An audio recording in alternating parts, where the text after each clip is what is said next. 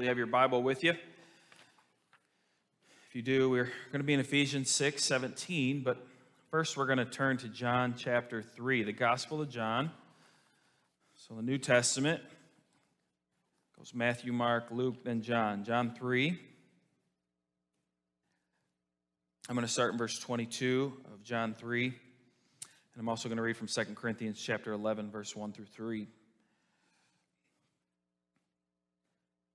John 3, verse 22 says, "After this, Jesus and his disciples went into the Judean countryside, and he remained there with them and was baptizing. John also was baptizing at Aenon near Salim, because water was plentiful there, and people were coming and being baptized, for John had not yet been put in prison.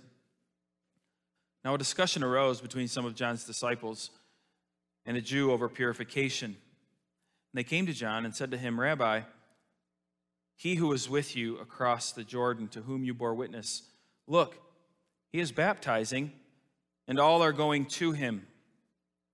John answered, 'A person cannot receive even one thing unless it is given him from heaven.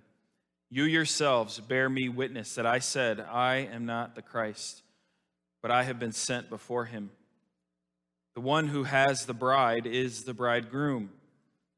The friend of the bridegroom who stands and hears him rejoices greatly at the bridegroom's voice. Therefore, this joy of mine is now complete. He must increase, but I must decrease. He who comes from above is above all. He who is of the earth belongs to the earth and speaks in an earthly way. He who comes from heaven is above all. He bears witness to what he has seen and heard, yet no one receives his testimony. Whoever receives his testimony sets his seal to this, that God is true. For he whom God has sent utters the words of God, for he gives the Spirit without measure. The Father loves the Son and has given all things into his hand. Whoever believes in the Son has eternal life. Whoever does not obey the Son shall not see life, but the wrath of God remains on him." Then in 2 Corinthians chapter 11, verse 1 through 3, Paul writes, "I wish you would bear with me in a little foolishness. Do bear with me. For I feel divine jealousy for you, since I betrothed you to one husband, to present you as a pure virgin to Christ. But I am afraid that as the serpent deceived Eve by his cunning, your thoughts will be led astray from a sincere and pure devotion to Christ." This past week, I had the privilege of going to a pastor's conference just south of Cleveland.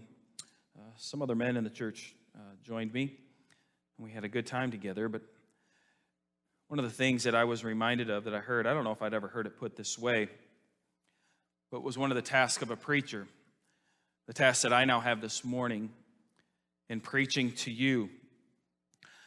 I'm reminded, and I don't think I need to remind you, I'm sure you know this very well, but I'm no apostle. I'm really no one of any special renown at all. I don't say that to be humble or anything. I just say it because it's true. I think sometimes we try to elevate ourselves, but I'm no one special. I'm sure there's things in my life that I could boast about, just like there's things in your life that you could boast about. But this week, Tony Merida was at our conference, and he said something that was very striking to me, and it reminded me of the task that lays before me this morning and that you are a part of as well. And he said every time that a pastor gets up to preach, what he is doing, what his job is very similar to what the father of the bride does at a wedding. So what the father of the bride does at a wedding really isn't nothing. They sit back and don't do anything until it's time for the bride to walk down the aisle. And then dad has the privilege of walking his daughter down the aisle for what? To go to the groom, to see the groom. And then the dad disappears when they do what they're supposed to, at least in a wedding. Sometimes they just stand there, and you got to remind them, it's time for you to leave. But that really is the task of the father, right? To walk the bride down the aisle. Why? To present her to the groom. To say, here is your wife. It's my same task this morning. To walk all of you as the bride of Christ down the aisle to see your groom, Jesus. Again, this isn't my original thought. This is Tony Morita's thought, but it was a beautiful thing, I thought, saying that as a pastor, you need to then disappear. And so that's our prayer this morning. I hope that's your prayer for me, is that Tim would be able to share the truth of God's word this morning so that you, maybe for the first time, can meet your groom. Or what's actually the case probably of many of us, maybe this morning for the 1,000th time, you can come face to face with your groom again, Jesus Christ, and be reminded of the love that you have for him, and be reminded about the love that he has for you. So I hope that we do that this morning. In this passage that we're looking at today in Ephesians chapter 6, just the first part of verse 17, really does focus on that. As we gather together this morning, our job and our duty is to worship Jesus, to worship him for what he has done. And it's important for us to gather together on Sunday mornings and worship, because the fact is when you walk out of these doors for the rest of the week, you are going to be bombarded with reasons why not to worship Jesus. That's what you're going to be bombarded with. And it's good for us to gather together to be reminded again of who we are and why we are trying to live the way God has called us to live. Because if you're like me, we forget about it. It's so easy to forget about it with all the chaos and the things happening in this world. And this morning in our passage, it's nothing you probably haven't heard before. We're in the armor of God. We've been talking about the armor of God. And if you look at Ephesians 6, verse 17, the very first part, it says, and take the helmet of salvation. And so we've worked our way through quite a few pieces of armor. All right, we've talked about the belt of truth, the breastplate of righteousness, the shoes for your feet that are the gospel of peace. Last week was the shield of faith. And now today, the helmet of salvation is what Paul talks about. And so I want to do our best to talk about the helmet of salvation and what that means for us. First and foremost, though, I guess we could talk about a helmet a little bit.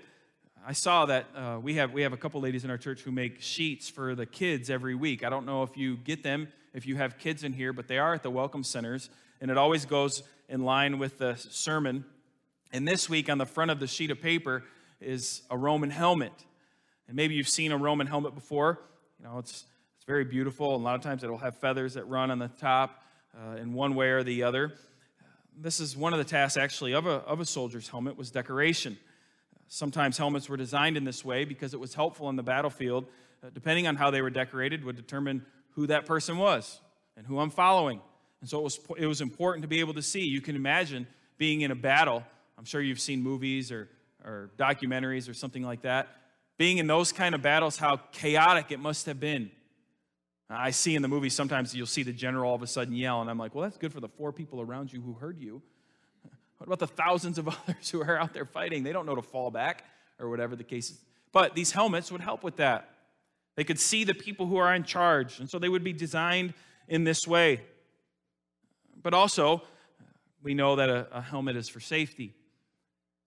I would say actually today maybe a little too much of that at times with the helmet stuff. But helmet, why do we wear a helmet? Well, we wear it for safety. A soldier would wear a helmet for safety. The main purpose of it was to protect the head of the soldier, which is a vital piece of the soldier, their head. And so this helmet would need to be strong. It would need to be able to withstand shots from an arrow or a blow from a sword or some other kind of weapon that may strike them. They would want a helmet that would be able to deter that and to save them from that. And so when they had their helmet on, a soldier would have a better confidence than they would without their helmet. Because wearing a helmet gives you that sort of confidence because of the protection that it provides. Even today, if I go to ride a four-wheeler or something, and if I put a big old helmet on, you almost feel invisible. Like, go ahead, throw it at me. Hit me with the baseball. It ain't going to hurt. Whack me right in the head. Go ahead. And it's kind of too much confidence at times. But it gives you that confidence that I can go out there and I can be comfortable. I have this level of protection that I don't fear injury as if I didn't have this helmet on. And so there's a great amount of protection with that. And It's this that I think Paul is talking about specifically, the confidence aspect, when he's talking about the helmet of salvation. And so the question that we're going to ask, because we've been doing this as we've been going through this section together, like what is the gospel, what is righteousness, today is what is salvation? What is salvation? And I want to turn your attention to Acts chapter 3. So go ahead and turn there, Acts chapter 3, and we're going to actually read quite a bit of Scripture to look at this story that is laid out for us, that Luke lays out for us in Acts 3 all the way through Acts 4, part of Act 4, to answer this question, what is salvation? Last week was the gospel, and yes, it's going to tie in quite well, hopefully. So Acts chapter 3, beginning in verse 1. It says, "Now Peter and John were going up to the temple at the hour of prayer, the 9th hour. And a man, lame from birth, was being carried, whom they laid daily at the gate of the temple, that is called the Beautiful Gate, to ask alms of those entering the temple." Let me pause there a second. You think about this man's life. I hope you recognize the name Beautiful Gate. We talked about this earlier around Easter. Remember Jesus riding into town during the triumphal entry, and he would enter the eastern gate and also the Beautiful Gate as he was going to the temple. This is the gate that this man's friends or family, I'm not sure who it was, but his friends or his family would carry him to this gate because a lot of people would be going by every day, and this was the only way this man could survive. It was the only way that he could find any source of life, was to sit at that gate and hope beyond hope that somebody would give him something, whether it be food, whether it be money, whatever it might be. And that was this man's life. You might think you have a difficult life. This man had a difficult life. Because it says from birth he was this way. So he was born this way. He was born lame. He was born unable to help himself in any sort of way. And so he would even have to rely on people to carry him to the place to where then he would beg. And he would beg for anything. And so it says in verse 3, "Seeing Peter and John about to go into the temple, he asked to receive alms." You've been there before. If you drive in Toledo, at just about every corner, there's somebody there asking for alms. It happens all over the place. We know those spots. You know those driveways to avoid. It's like, oh, I could go to that light, but there's always somebody standing there. I'm going to go out of my way and go this way so I don't have to have the guilt look. You know it. I know it. Now, granted, I don't know if those people in Toledo are in a similar situation to this guy, but that's what this guy's doing. And Peter and John are going into the temple. In order to get to the temple, they have to walk through the Beautiful Gate. And so they walk to the Beautiful Gate, and they see this man, and this man starts to ask them for help. And so verse 4 says, "And Peter directed his gaze at him, as did John, and said, 'Look at us.' And he fixed his attention on them, expecting to receive something from them." Now, this has to be a good thought for this guy. According to this passage, he's not even looking at them when he's talking to them. He's just asking. He's just begging. They happen to be walking by. Peter says, "Hey, look at me." And so put yourself in this guy's shoes. What is he thinking? About to get something. He's going to give me some money. He's going to give me something to eat. Something is about to come my way. This day is not going to be wasted. Because I'm sure there's been many times he's sat at the gate and nothing comes his way. Nothing at all. But on this day, it looks like something might be coming his way. And so verse 5 says, "And he fixed his attention on them, expecting to receive something from them." Verse 6, "But Peter said, 'I have no silver and gold.'" Well, come on. Then why'd you make me look at you? Honestly, why are you wasting my time then? I don't know if you're that type of person. At times, I am very much that type of person. I have an agenda. I have a plan. And if you start talking to me or somebody starts talking to me and I deem this unnecessary, this is what comes in my head. Why are you wasting my time? I have better things to be doing at this moment. Maybe you're like me in that. But this guy's heart had to sink. But what was about to happen was about to change him forever, wasn't it? Peter says, I have no silver and gold, but what I do have, I give to you. In the name of Jesus Christ of Nazareth, rise up and walk. Now, this had to be unexpected. I don't know if anybody's tried this before with him. Probably not. But it had to be something new. Because it says, then Peter takes him by the right hand and raised him up, and immediately his feet and his ankles were made strong. And so he does in verse 8 what I think anybody would do. And leaping up, he stood and began to walk. And he entered the temple with them, walking and leaping and praising God. And all the people saw him walking and praising God and recognized him as the one who sat at the beautiful gate of the temple asking for alms. And they were filled with wonder and amazement at what had happened to him. It's interesting that this guy all of a sudden forgot he was poor. All of a sudden, money doesn't mean anything. All of a sudden, he just wants to walk alongside with Peter and John, the two who helped him walk. And you have to imagine, again, the scene. I don't know what Peter and John are doing. They've picked him up. And now this guy's just like a kangaroo, I guess, jumping all around them, praising God, amazed at what just happened, saying, just a second ago, I was asking these guys for some silver or gold. They looked at me, got my attention, then said, I don't have any of that. My heart sank within me. But then he grabbed me by the hand, and in the name of Jesus, he said to walk. And here I am. I'm walking. What a changed life for this man. No longer does he have to be a beggar. He can now go find work.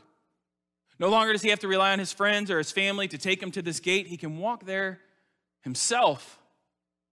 His life has been completely changed for the good. So verse 11 says, while he clung to Peter and John, all the people, utterly astounded, ran together to them in the portico called Solomon's. And when Peter saw it, he addressed the people. Men of Israel, why do you wonder at this, and why do you stare at us as though by our own power, our piety, we have made him walk? Now, we got to stop there. This is quite the dumb statement from Peter. Why are you guys looking at us? What do you mean, why am I looking at you? For 40-some years, however old this man was, I've walked past this guy. I've walked past him almost every single day. And every day he's looked at me and said, do you have a coin to spare? I've seen the people, I've seen his friends carry him there. I've seen just how horrible his life is. But now I see him walking with you. And he's telling everybody here that you've done this, that you guys have changed his life. And you want to ask me the silly question of why do I wonder and stare? Of course we're staring. But Peter's taking an opportunity, isn't he? He wants to tell them something. And he wants to tell these people about the gospel and about salvation. So let's follow along, verse 13. The God of Abraham, the God of Isaac, and the God of Jacob, the God of our fathers, glorified his servant Jesus, whom you delivered over and denied in the presence of Pilate, when he had decided to release him. But you denied the holy and righteous one and asked for a murderer to be granted to you. And you killed the author of life, whom God raised from the dead. To this we are witnesses. And his name, by faith in his name, has made this man strong, whom you see and know. And the faith that is through Jesus has given the man this perfect health in the presence of you all. And now, brothers, I know that you acted in ignorance, as did your rulers. But what God foretold by the mouth of all the prophets that this Christ would suffer, he thus fulfilled. Repent, therefore, and turn back, that your sins may be blotted out, that times of refreshing may come from the presence of the Lord, and that he may send the Christ appointed for you, Jesus, whom heaven must receive until the time for restoring all things, about which God spoke by the mouth of his holy prophets long ago. Moses said, the Lord God will raise up for you a prophet like me from your brothers. You shall listen to him in whatever he tells you. And it shall be that every soul who does not listen to that prophet shall be destroyed from the people. and all the prophets who have spoken from Samuel and those who came after him also proclaim these days, you are the sons of the prophets and of the covenant that God made with your fathers, saying to Abraham, and in your offspring shall all the families of the earth be blessed.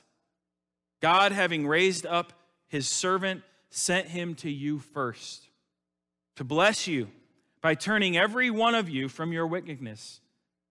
And as they were speaking to the people, the priests and the captain of the temple and the Sadducees came upon them, greatly annoyed because they were teaching the people and proclaiming in Jesus the resurrection from the dead. And they arrested them and put them in custody until the next day, for it was already evening. So you have Peter and John here, and they just did this miraculous thing through the name of Jesus and raised this lame man up, who's now no longer lame. People start to flock around because of what has happened. It's causing quite a commotion in the temple. And Peter takes this opportunity because the people are wondering, how did this happen? Peter takes the opportunity to tell them how it happened. Hey, do you remember that guy Jesus who was here just a couple days ago? Remember the big hubbub that happened at Passover? The whole crucifixion. You remember how the whole town went black? Remember how the veil is torn? Remember that guy? Remember how you killed him?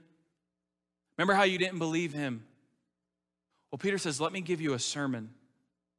Let me introduce you to him because I don't think you understand who he is. He is the one that your Bibles, the Old Testament, has talked about all along.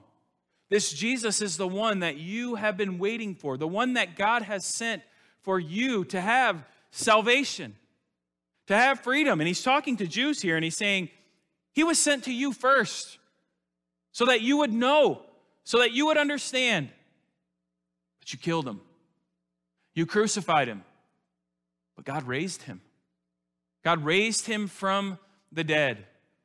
And so at this point, there's some commotion going on. The people maybe are asking questions. I don't know, but it's catching the attention of the people in the temple who are in charge. Because it says the priests and the captain of the temple and the Sadducees, they come to them. And what's the problem? The problem isn't that they healed a man or anything. You're starting to talk about the resurrection of the dead, and we have issue with this. And so they take Peter and John, and where we left off there, they take them into custody for teaching the good news, the gospel, and they throw them into jail. And the excuse is because it was already evening. So let's keep going. Verse 4. But many of those who had heard the word believed. And a number of the men came to about 5,000. On the next day, their rulers and elders and scribes gathered together in Jerusalem, with Ananias the high priest and Caiaphas and John and Alexander and all who were of the high priestly family. And when they had set them in the midst, they inquired, by what power or by what name did you do this? So they want to know, how was this guy healed? They want to know too. What's going on here? So verse 8. Then Peter, filled with the Holy Spirit, said to them, rulers of the people and elders, if we're being examined today concerning a good deed done to a crippled man, and by what means this man has been healed, let it be known to all of you and to all the people of Israel that by the name of Jesus Christ of Nazareth, whom you crucified, and now he's talking to the people who did it. You crucified them. These are the ones who did it. By whom you crucified, whom God raised from the dead. By him this man is standing before you well. This Jesus is the stone that was rejected by you, the builders, which has become the cornerstone. And there is salvation in no one else, for there is no other name under heaven given among men by which we must be saved. Spencer had read in Psalm 118 about the cornerstone. When Peter's talking to these educated men who know the scriptures, it's not like Peter all of a sudden is just throwing out some building thing that they might recognize. No, he is using their scriptures to say to them, you men know what the cornerstone is. You men know that we have been waiting for the one that God would send who would save Israel, that would be the salvation of Israel. And Peter says, I stand before you today. This man here that has been healed is proof. Jesus Christ is the cornerstone, and you killed him. You denied him. You put him away. He was the salvation for our people, and you led him to slaughter. Even when Pilate said, I can't crucify this guy, just have him. You guys said, no, we want a true murderer. Kill him, the cornerstone. The way that Peter describes Jesus as being the cornerstone evokes within us, hopefully, the idea of solid ground, which goes back to the gospel that we talked about with the gospel shoes.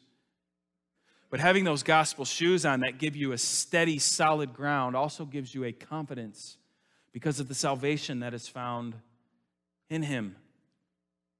And so there's this great confidence that we see because of salvation in Jesus. I hope you see the picture in this. I hope that you grasp it as we go through it. This man who's crippled from birth, who can't do anything on his own, is you and I. Because of sin, the Bible tells us that we are without hope. Because of the sin in our life, we are told that there is no good thing that we can do. Everything we try to do that is good is filthy rags in the eyes of God. Why? Because of sin. Because sin has made us unholy. Because sin has made us unrighteous. And the sin that you bear, listen to me today, is your sin, not mine, it's yours. And you are guilty of it.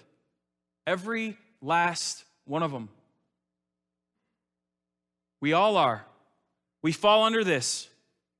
And so we are lame just like this poor man from birth, with no hope, just trying to squeak by, just trying to survive in this world. And I dare say for some of you, this is your testimony still at this very moment. You're doing your best to survive out there in this world.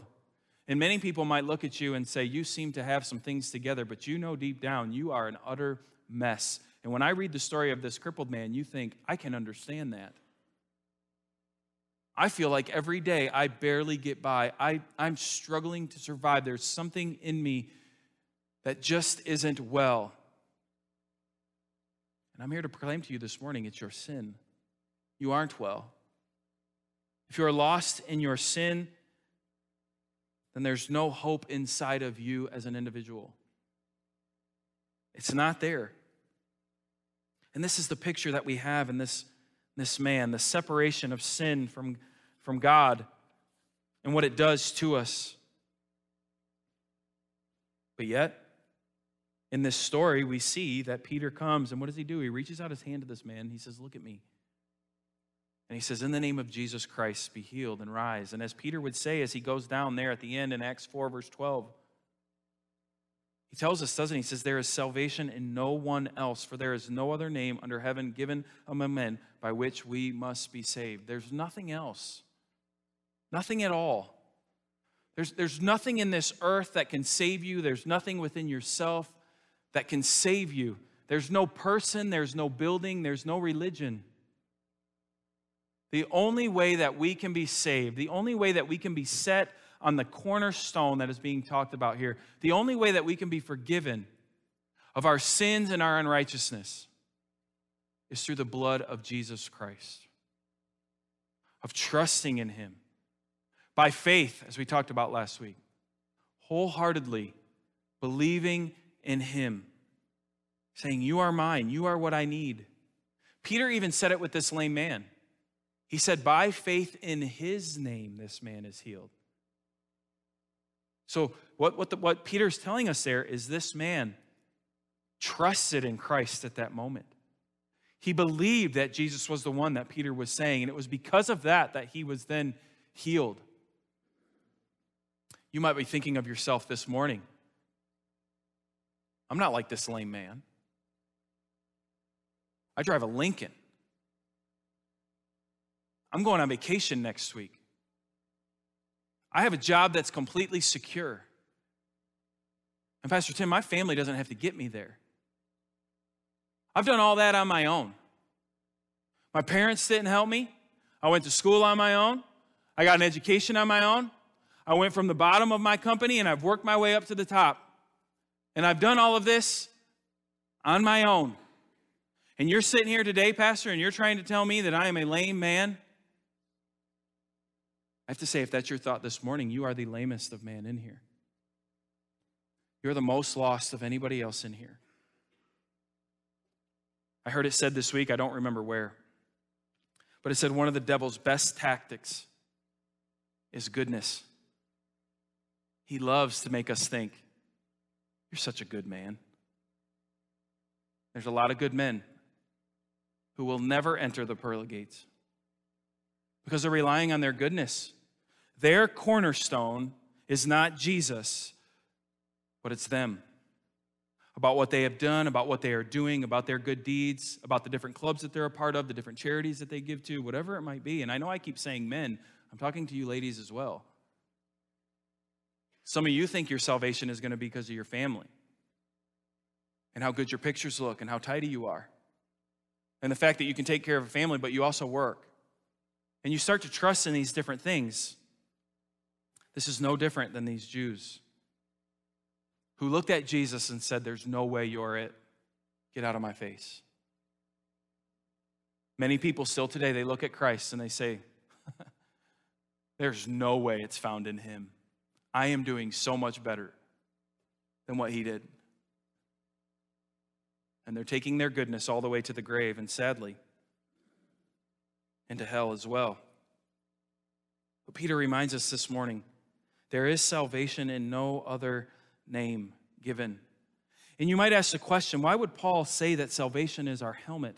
What is the role then of the Christian helmet? Because it says take the helmet of salvation and put it on your head. And I think there's two things. Number one, it is our hope. Because in 1 Thessalonians chapter 5, in verse 8 through 11, Paul gives this same metaphor again, but he says it in a different way. He says, but since we belong to the day, let us be sober, having put on the breastplate of faith and love, and for a helmet, he says, the hope of salvation. For God has not destined us for wrath, but to obtain salvation through our Lord Jesus Christ, who died for us, so that whether we are awake or asleep, we might live with him. Therefore, encourage one another and build one another up, just as you are doing. So in putting on our helmet, there is this future reality of a hope that is secured and final. I've shared this with you many times. When the Bible talks about hope, it's not a wish. It's cemented. It is a hope that has not yet been realized, that we don't have, but we have it. And so we can say, our home is with God. You say, no, your home is in Monroe. Yes, and yes. We know we are going home with him because he has promised it. And so we have this hope of salvation that covers our head, that covers our most vital part of our body. And this helmet of salvation over us reminds us, Tim, the Father, God, has adopted you into his family. You wear his helmet. You are his, and nothing can take that away. No arrow, no dart, no gun, no anything can take that from you. And the helmet that I wear, the helmet that you wear as a Christian it's not the helmet that Tim has formed and made. It's the helmet that actually is taught for us in Isaiah 59, verse 17. Saying the one who is to come to conquer sin for us wears the breastplate of righteousness and has on the helmet of salvation. This is my helmet, Jesus' helmet. The one that he conquered everything with. God the Father has given me this helmet, and this is my hope. I am always his. It's the work that he has done, not the work that I've done. It's not the castle that I have built. It's the kingdom that he has built and that he has let me be a part of, that he has brought me into. This is where my hope lies. And now I feel like all through this sermon series, I've been wanting to read Romans 8, and I have some. But this is why we can go to Romans 8. And we can actually say things that are true in Romans 8 to say, I believe that God has all good things planned for me. Why? Because he saved me. I believe that nobody can conquer me. Not death, not hell, no angels, no power, no principalities. Nothing can take away from me what God has given to me. This is what it says in Romans 8. And this is what we need to be reminded of every week. Our salvation is our hope. But there's another way to look at this that I think is true as well. What Paul is doing, he's showing us the importance of the Christian head, the knowledge. And where the hope is the future reality, this is a present reality. I can't say this enough, and you might get sick of me saying it. But it's important for you as a Christian. And I say this to you this morning if you're a non-Christian. It's very important for you to know what you believe. To know what you actually believe. When you say, I believe in Jesus Christ and Him crucified, to know what that means. To understand what's going on here. This is what Peter did here. What did he do when he was talking to these people? He goes back to their scriptures and he starts talking about their history and their past and what God has done, and he's using it through scripture because they knew it. And he wants them to know. He doesn't say, I'll just put your faith in this guy. It'll be good. No. Know who he is. Know what he has done. Know what he stands for. And the Bible says this over and over and over again, that the Christian faith is one of thinking and it's one of reason. John chapter 20, verse 30 through 31. This is how John, this isn't the last book, but he's getting to the end here. He says, now Jesus did many other signs in the presence of the disciples, which are not written in this book. But these are written, why? So that you may believe that Jesus is the Christ, the Son of God, and that by believing you may have life in his name. John said, this is why I wrote the gospel, so that you may know him. So that you may know who he is. I've wrote this down so that you can actually know him. He's not just some thought in your mind. He's not just some mystical thing. This is a real person who came and died for your sins. And by the way, he's also the Son of the living God. He wants us to know this. The Gospel of John isn't alone in this. Luke, the detail that he puts in his Gospel and in Acts. Why does he do this? So we can know it. Paul goes to Ephesus there, which is this book is from, in Acts. And how does he talk to them? He convinces them of the truth of the Scriptures. He reasons with them. He shares with them.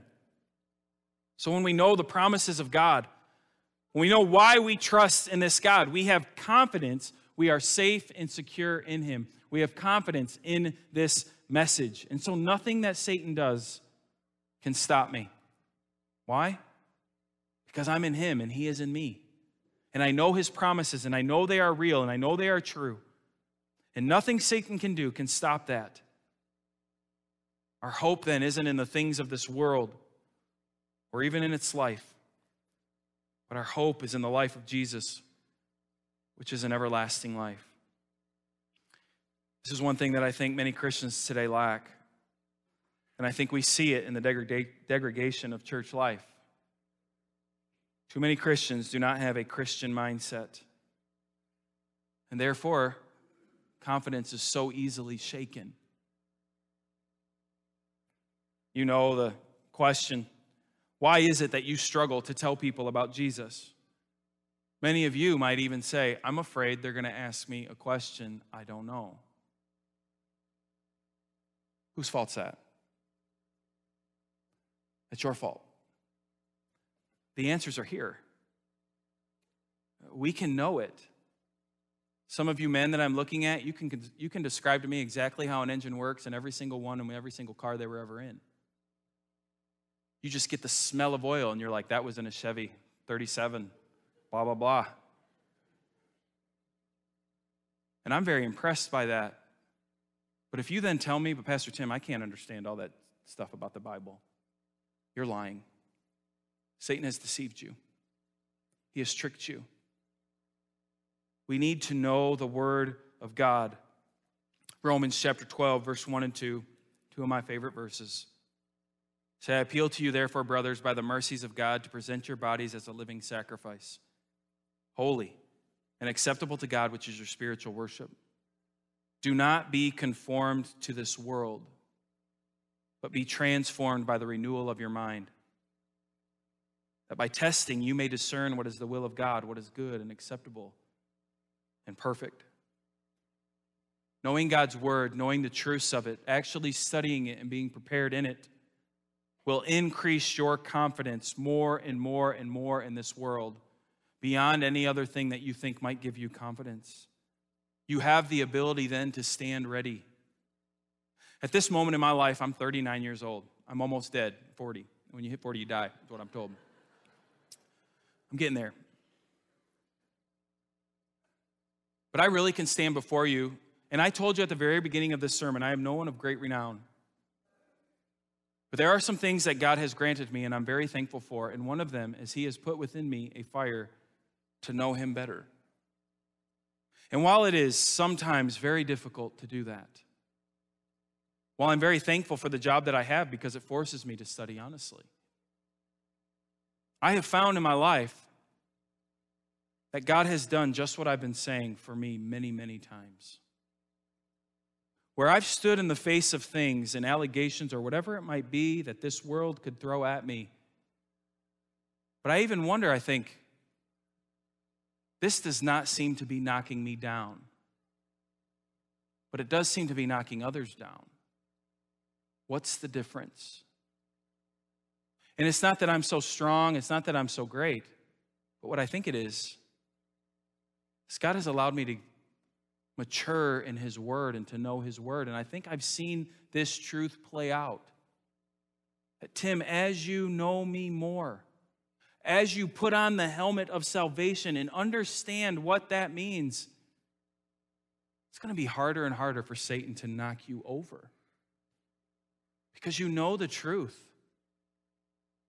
And so every little thing that the news wants to say, or every little bad thing that might come into my life of sickness or death or illness or whatever it might be, you don't find yourself tossed back and forth like in the ocean of waves over and over and over again. Why? Because the Bible is true and real. And for those who are saved and know Him and have a desire to know Him more, what you find is God calms those storms with His word.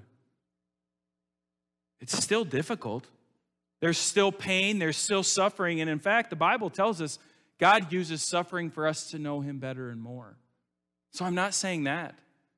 You don't feel that. You do feel that. But you can look at your loved one who's passed away in that casket, and you can say, I know why all this has happened. I know the answer to this problem. I know the solution that has been given to overcome death, hell, and the grave. I'm very thankful that Jesus has done that for me. It's on Him alone. That's what Peter says.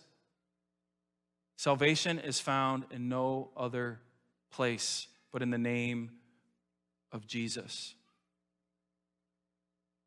This morning, I hope that that's you. I hope that you're not a Christian who finds yourself tossed to and fro, who finds that when Satan attacks you, it seems to work at all times. I'm not saying you're sinless, but I'm saying you have a confidence in Jesus and who He is. I find myself more and more around people in this world who think the world is crumbling, and they try to tell me that there's no doubt Jesus is coming this year. And to me, it actually shows a little part of a lack of confidence in them of who Jesus is. I'm not surprised by the way this world is going. I'm not surprised at the things that the news is going to throw at me, or that professional athletes might say to me, or even if you're frustrated with the schools, of what the schools might say. None of that surprises me. Why? Salvation is not of them. Salvation is found in Jesus, and those who do not have Jesus rebel against Him. They don't love Him. They turn from Him and they go astray from Him. And in fact, most often they want others to do the same. And so that is what we're facing. Does it shock you? Do you stand in awe of that? Has it made you feel like your cornerstone is slipping?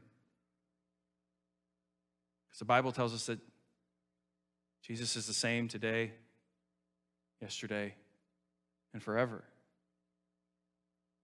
And a reminder is for those of us who have the helmet of salvation, though the world will press at you, though the world will push at you, remember this: they will never, ever gain 1 inch of the church. Because Jesus declared to Peter, what did he say to him? The gates of hell itself will not prevail against you. That's your promise, church. That's our promise. Why? Because of the salvation that has been given to us through the blood of our Savior, Jesus. Not because of Tim, not because of you, not because of your parents, your grandparents, whatever it might be, but because of the finished work of Christ on the cross. Church family, this is why we gather here each Sunday morning, and that's why I started the way I did. You need to be reminded of this often, and so do I. Because though I stand right here now very boldly saying these things, the fact is tomorrow morning when the Today Show pops on in my home, I'm going to think, oh my gosh, what is happening? And I'll need to be in God's Word again to be reminded again and again and again and again. And God has given us each other to remind us of these things. And so I hope today that your salvation is found in the name of Christ and nothing else. Not in the business you started, not in the great family that you have, not even in how smart you think you are, or how educated you think you are. But I hope that this morning you can say with beyond a shadow of a doubt, Pastor, what you've been teaching about in this armor, I believe in that. I believe in the gospel message, and I believe that by faith I put my trust fully in his name, the name of Jesus, where salvation is found. I hope that's your testimony this morning. If it's not, I hope you'll respond like those men after Peter healed that lame guy, and he said that he went and he goes shares the gospel with them, and it's interesting. He didn't get to do an altar call or anything. Why? He got thrown in jail. But yet the Holy Spirit still did what? Saved a bunch of men. It said upwards now there's 5,000. I hope that happens in your life this morning. If you've never trusted in Christ, I hope that you'll put your faith in him and see his loving kindness that he's given to you by sacrificing himself on the cross for the forgiveness of sins. Let's bow together. Let's pray this morning.